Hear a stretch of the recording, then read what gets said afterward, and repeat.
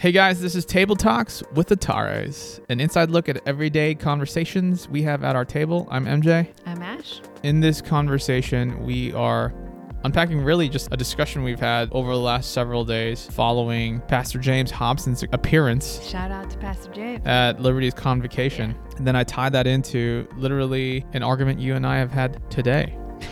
And so if you wanted to have an inside look at what our life looks like at our arguments. Yeah, like literally this is one to listen to because we ended up like weaving it all together. And so it's a good one really for those who are either struggling as leaders, for those who are struggling to participate in the church, and for those who are sitting at the sidelines just curious about what's going on in our life.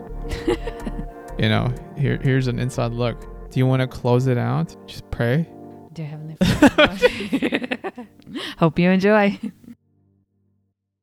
So today I wanted to talk about, what did I want to talk about? Oh, so we watched Pastor James. We're going to shout him out? Yeah, let's do it. All right. Pastor James. He was, I don't know how I ended up looking at the convo list for Liberty and saw Pastor James going to guest speak. I know, it's exciting. And so we listened to bits and pieces of what he had to say because, of course, I had to. I guess he's our pastor. Right. I mean, even though we're not still there, I still feel like he'll always be pastor. I mean, he played a role in helping us have and find and cultivate community. Yeah. In Lynchburg. So one of the things that stood out to me with what he said was that what he said, something about, I'm going to butcher this. Like he said the question for context. Yeah. There was a panel discussion. Sorry, yes. With a couple of other pastors. Yeah. On this panel. And I just think it's funny too. The question was specifically kind of targeted towards involvement of college age students. Yeah, college age students and attendance participation in a local church. Yeah. And of course, there's 2 hosts and 3 local church pastors. And so there was no shortage of words. Those people did not have a hard time talking because they're pastors.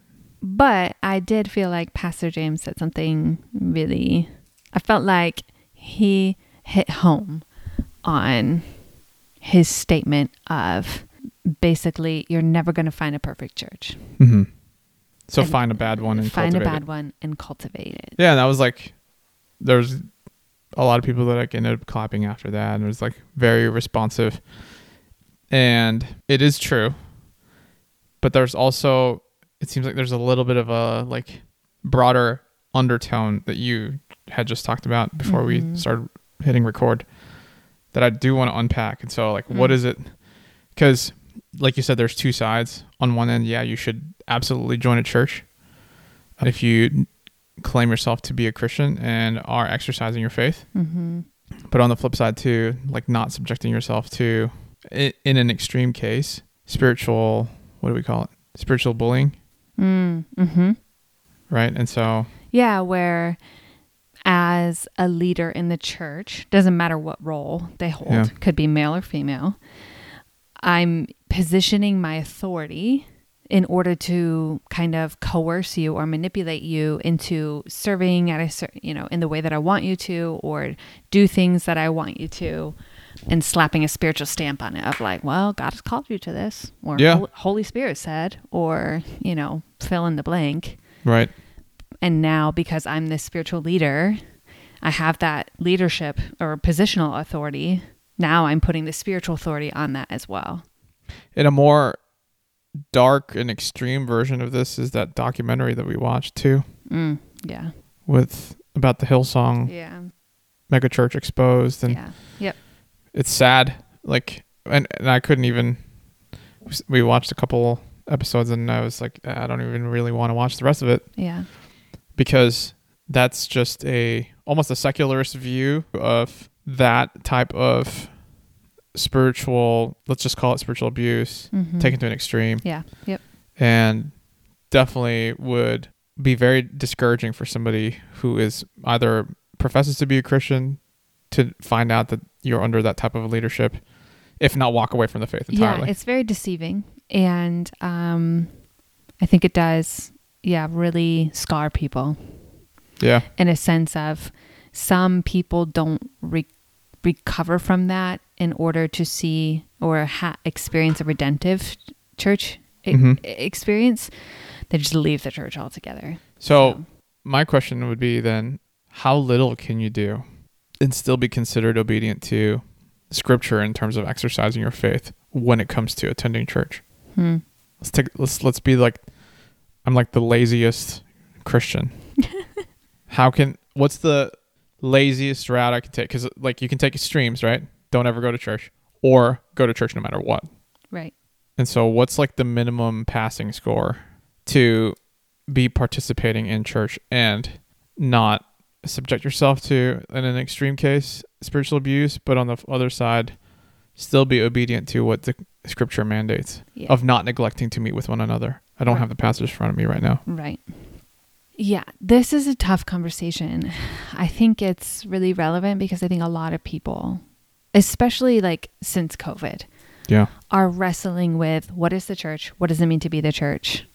And when all of that was stripped away, what difference did that make? Like, what impact did that really have in my life? So I think it's not just young people or college age, like students who are wrestling with this, even though in that setting it was kind of targeted to. Yeah, it was a college gathering. College age people are not. I don't know if this was specifically said, but like not wanting to attend a church or participate or whatever. And I think that's just.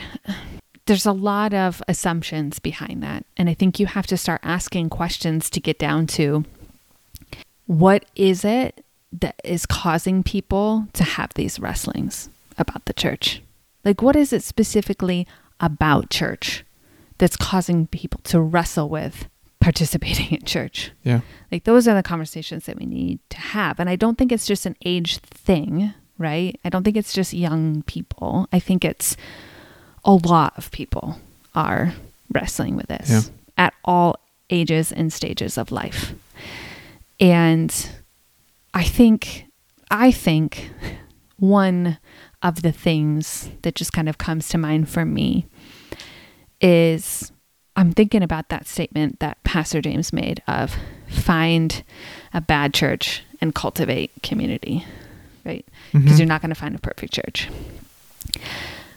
I think the problem is not that we or people want perfection.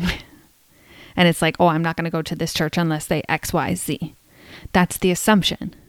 But I think, and that might be the case for some people, but I think that's a very broad generalization. I think it's a lot more nuanced than that. And the other people are really wrestling with accountability of leadership in the church. And I think some of that, I think the reason why quote unquote college age students are wrestling with that is because starting in the millennial generation and now Gen Z, those generations do not see positions or authority as automatically like a route to respect. I respect you because you're in this position. Yeah. That was your Gen Xers and your boomers. Definitely your boomers, maybe a little bit less Gen Xers, but definitely by the time you get to millennials and Gen Z, you have to earn people's respect. Right. Just because you're pastor doesn't mean that you're going to receive the respect. Just because you're teacher, just because you're boss, just because that's 60 just years not, old. Yeah. That's not, those generations view respect as something that is earned.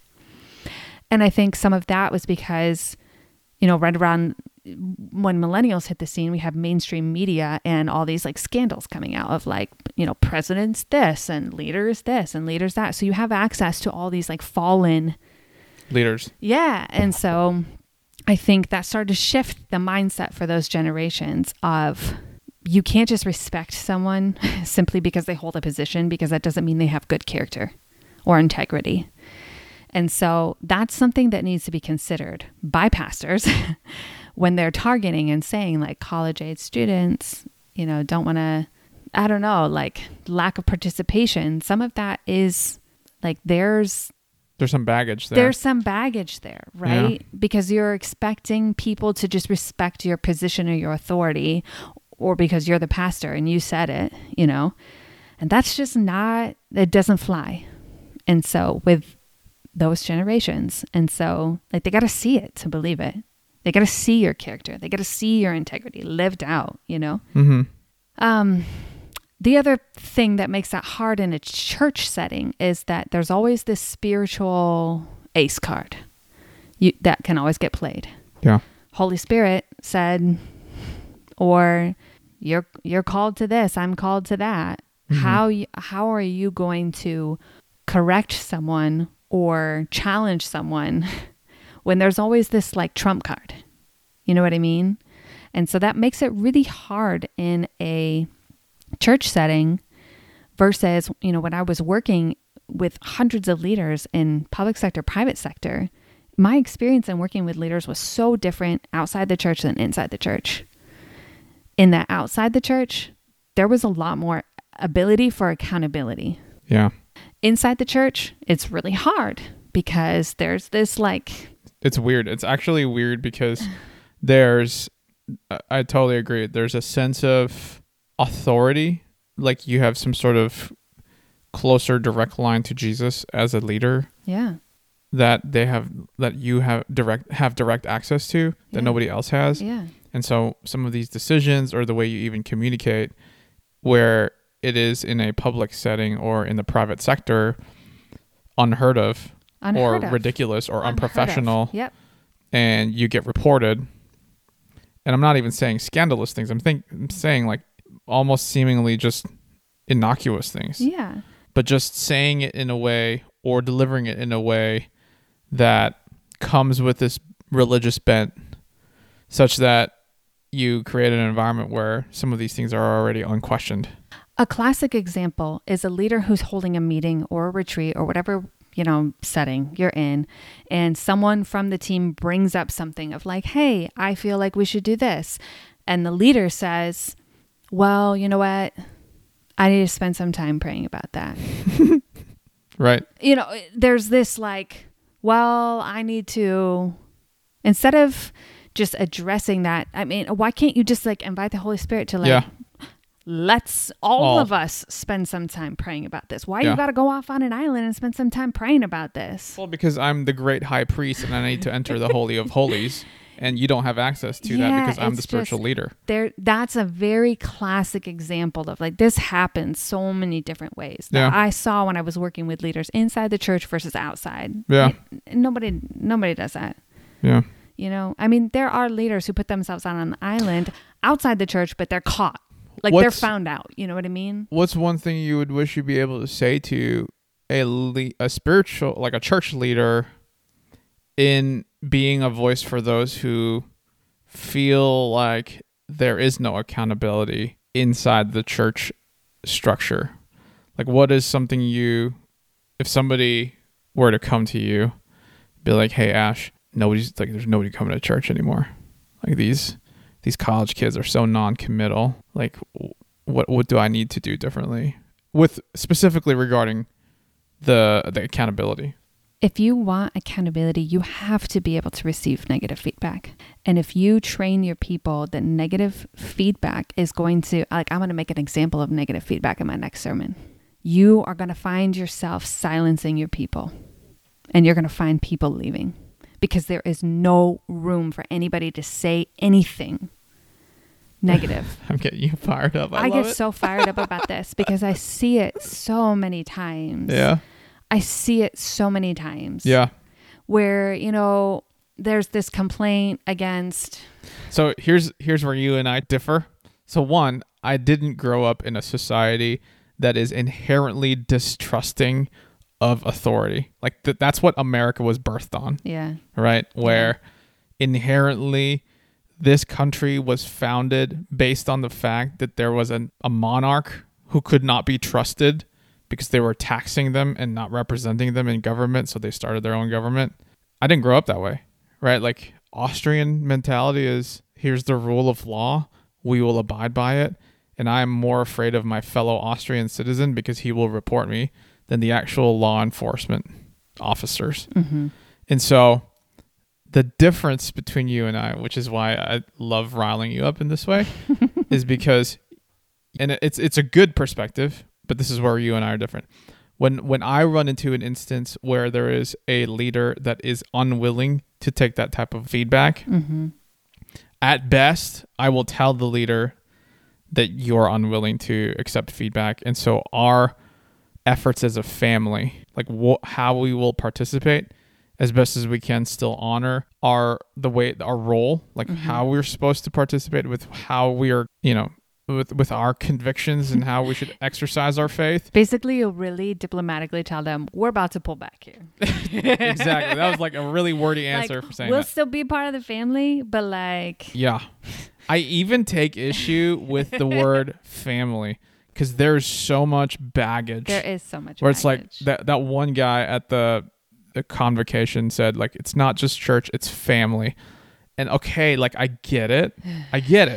But there's also just a lot of underlying definitions you have to tease that out. Yes. Like, what do you mean? Like, I can't leave you? Right. Like, you won't not be my dad or mom or sibling. Right. And there's just like a lot of assumptions that the way that you use words are so important, and it's so easily brushed over in the church community. Yeah. That we just take for granted, and we say these things, but we don't really know what it means. Right. Like, you're right.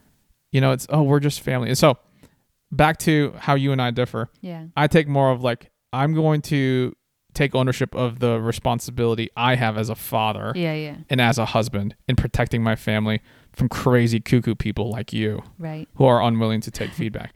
You, on the other hand, are the voice of the people, right? Like, and you want to improve. You need to. Well, no, like this is the thing I appreciate about you, because you have a way of saying it to that leader in a way that is redemptive but also corrective. Because I'm so visionary that I can see a picture of what could be, even in people. I think just the Lord has given me the ability to see things in people that I just want to pull out. And there are some leaders who are really good leaders, but they just got to like work through some stuff. You know what I mean? And so I see that in them, and I'm like, I want to like call this out of you. Yeah. Not call this Tease really good thing I see in you out. And this way of you operating is preventing that from coming out. Like you are stunting yourself as a leader, and you are causing your people to not want to be under your leadership, where if you would just listen and be able to take this criticism and be able to hear from your people that I get you have genuine intent, but your execution is awful. Like just listen to it, receive it, sit with it, and just figure out what to do to not come across that way. You know what I mean? Because the way that you're operating, again, maybe genuine intent, but your execution is awful, needs to be corrected, because it's not coming across the way that you're intending. That's out of alignment, and we got to do something differently here.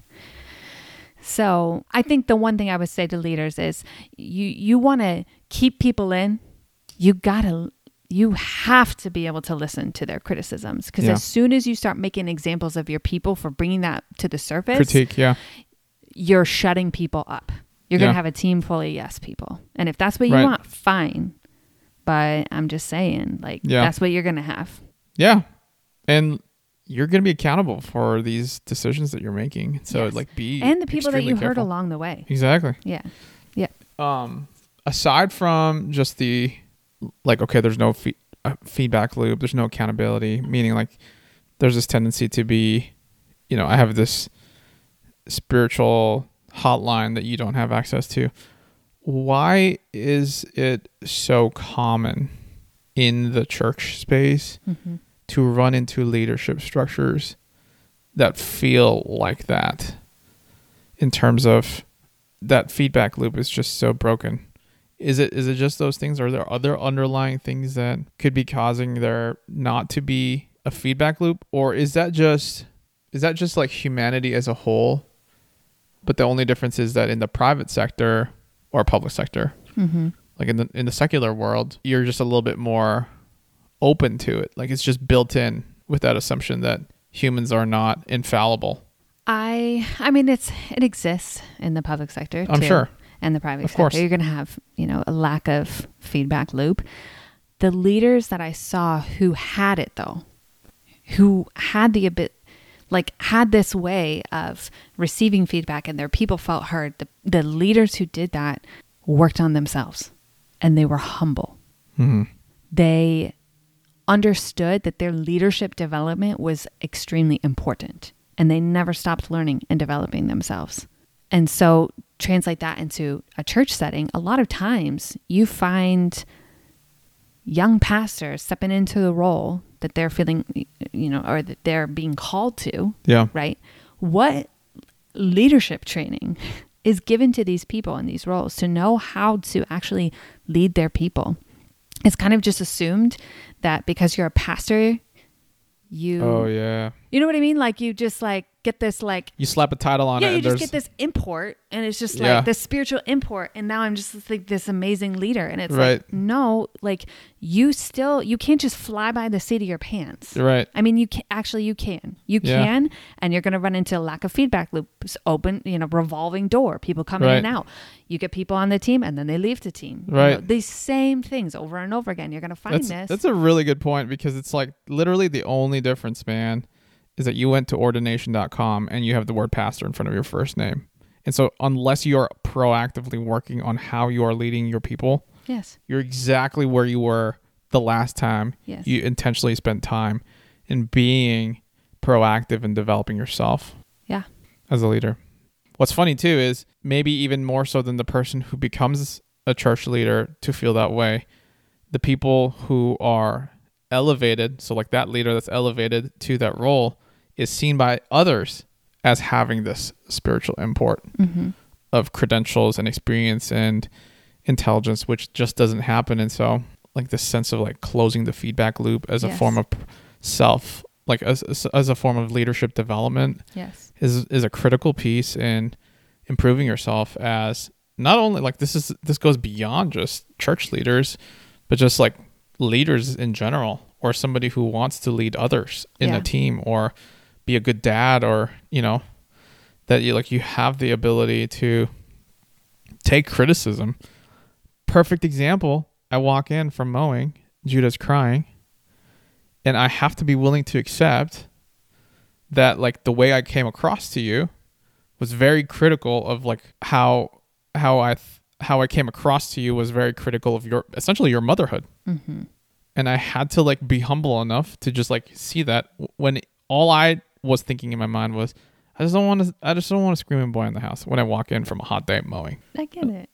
That's a perfect example. And so I think if I were too stubborn to even see that how I conveyed myself in my emotions when I stormed in there, it would prevent me from being a better leader.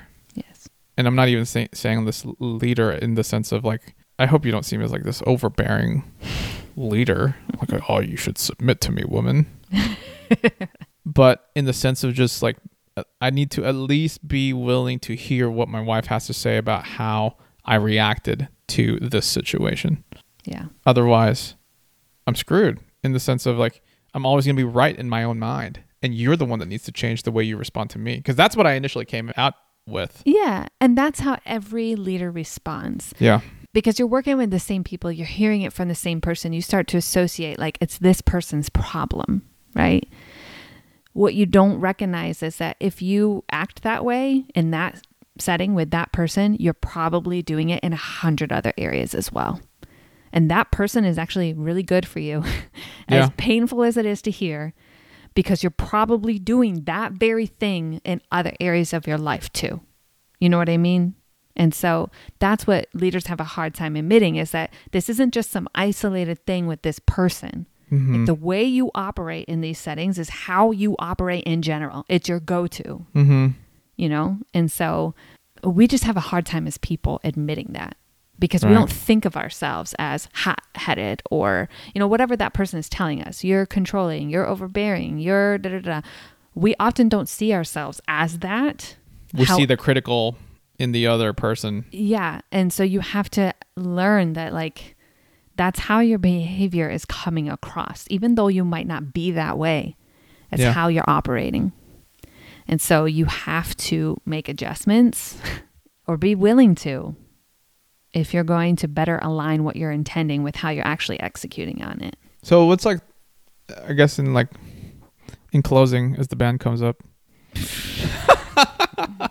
it's a sermon.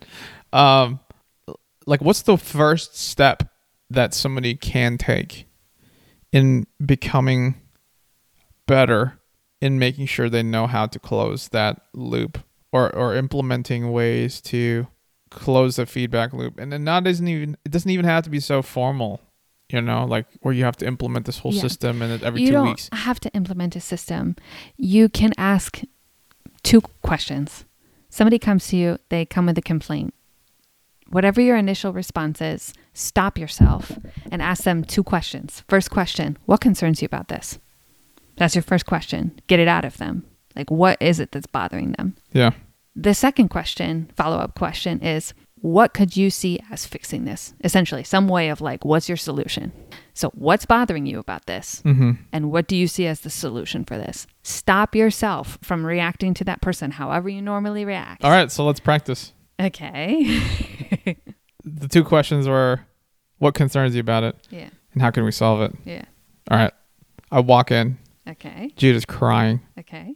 I don't want to hear crying, so I go in. You storm into his room. Yeah. Get him out. I'm nasty. I'm sweaty and hot. I have grass everywhere. So I should have asked, what concerned you about that? So let's practice. What concerns you about that, love? No, I wasn't concerned. Oh, so I should not be the one asking it? It's if I'm bringing something to you. Oh, okay. So then now. So afterwards, when I'm like, hey, you came in hot and heavy. Yeah. So I should have said, what concerns you about that? Because at that point, see, what's going through your head is you're not making the connection between the behavior I saw and how it's coming across. Yeah. Right. So. Know how I felt. And how you felt. Right. Right. Because in your head, you're being helpful. It's a positive thing most times. It's helpful. Right? And also I also just don't want to, I don't want to hear it. I want it to be quiet. Sure. Granted, the kid was this was... It's not Again, I have no context. This is just literally 3 minutes. Literally. So you're stopping and trying to get out of me. What am I seeing? Right. Which I didn't do in the moment. What's concerning about this? Yeah. You're telling me I'm coming hot and heavy. What's the big deal? And then you would have said, you're coming in hot and heavy. Described what I saw. Yeah. Which you did. Unsolicited. Which, this is literally a view. This is what I got paid to do. I'm sorry, I can't help myself. This is literally a view into our actual day to day. I try not to do this to you, babe. Right. I will say that. But I mean, in this one time when I'm trying to get ready, I have it's a Saturday. I can take my time. I'm like, yo, what are you coming all up in here hot and heavy for? Right. And so I guess what could have solved it is really, if I look back to it, I should have just come to you and been like, hey babe, I'm really nasty. The boy's screaming. I want to take a shower, but I also don't want him to scream. Right. And you and I talk about it rather than me storm in and try to solve everybody's problems and let you just kind of go off and I kind of wanted you to just be able to do your own thing. Yeah. Because this is one of the only days that you can do that. And so by not communicating that, yeah, I'm basically I'm answering my own question here. Yeah, I think it's just when there's a complaint, right? Because that can be a trigger for a lot of leaders of you're opposing me or I'm tired of hearing this. To be fair, love, when there's a complaint, it takes me back, right? Between you and I? When you have a complaint, it takes me back to just all of everything of what I'm bringing to the table, that a complaint means incompetence. Yes. Right. So I'm trying to detach those two things. And I've learned also to insert competence when I'm speaking to you. That this isn't, I'm not saying you're doing something wrong.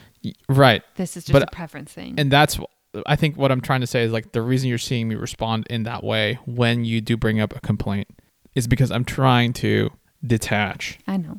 The critique with the competence. Yeah. And I think we've grown in that love, both of us. I have some. Yeah, that's very generous. Mostly me. I've grown in that.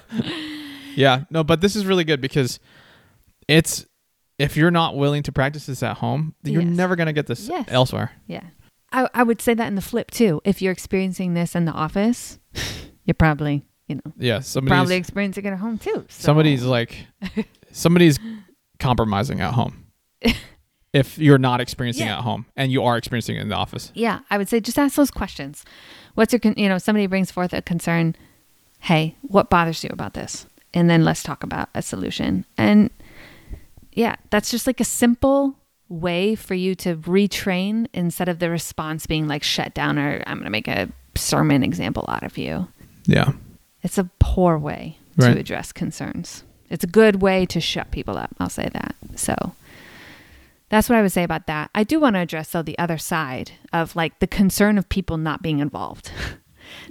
So the one side is like there needs to be like people need to be accountable, right? You can't slap that spiritual stamp on everything. And you have to be in prayer. Yeah. Like you have to be in prayer.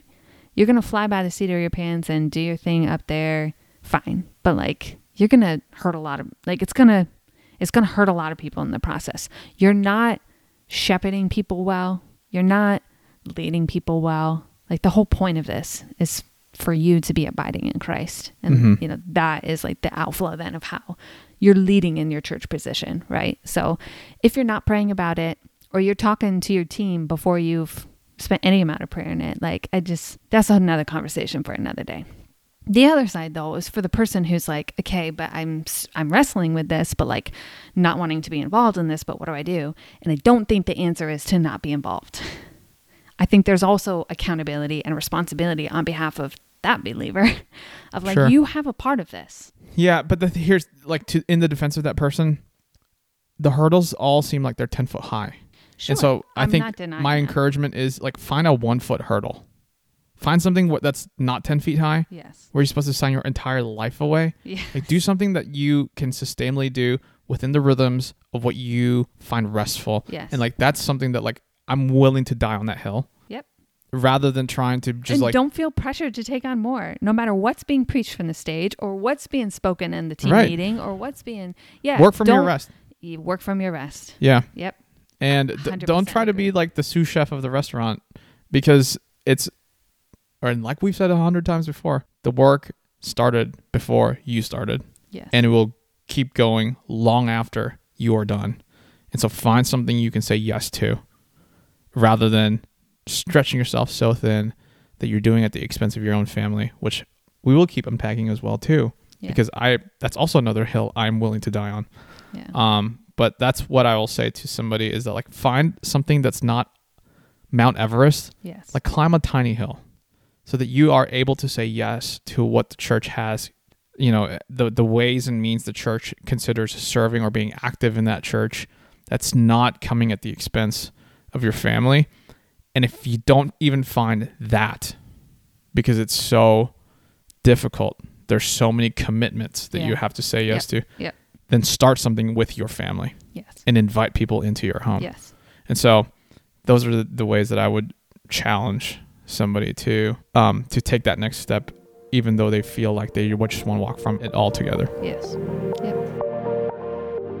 Well, hey guys, thanks for listening to this episode of Table Talks with the Tares. We'd love to hear from you. And if there's something you'd specifically like for us to talk about, visit honors_.com/tabletalks to let us know. And if this episode was helpful to you, be sure to subscribe and to also share it with a friend. We really appreciate your support.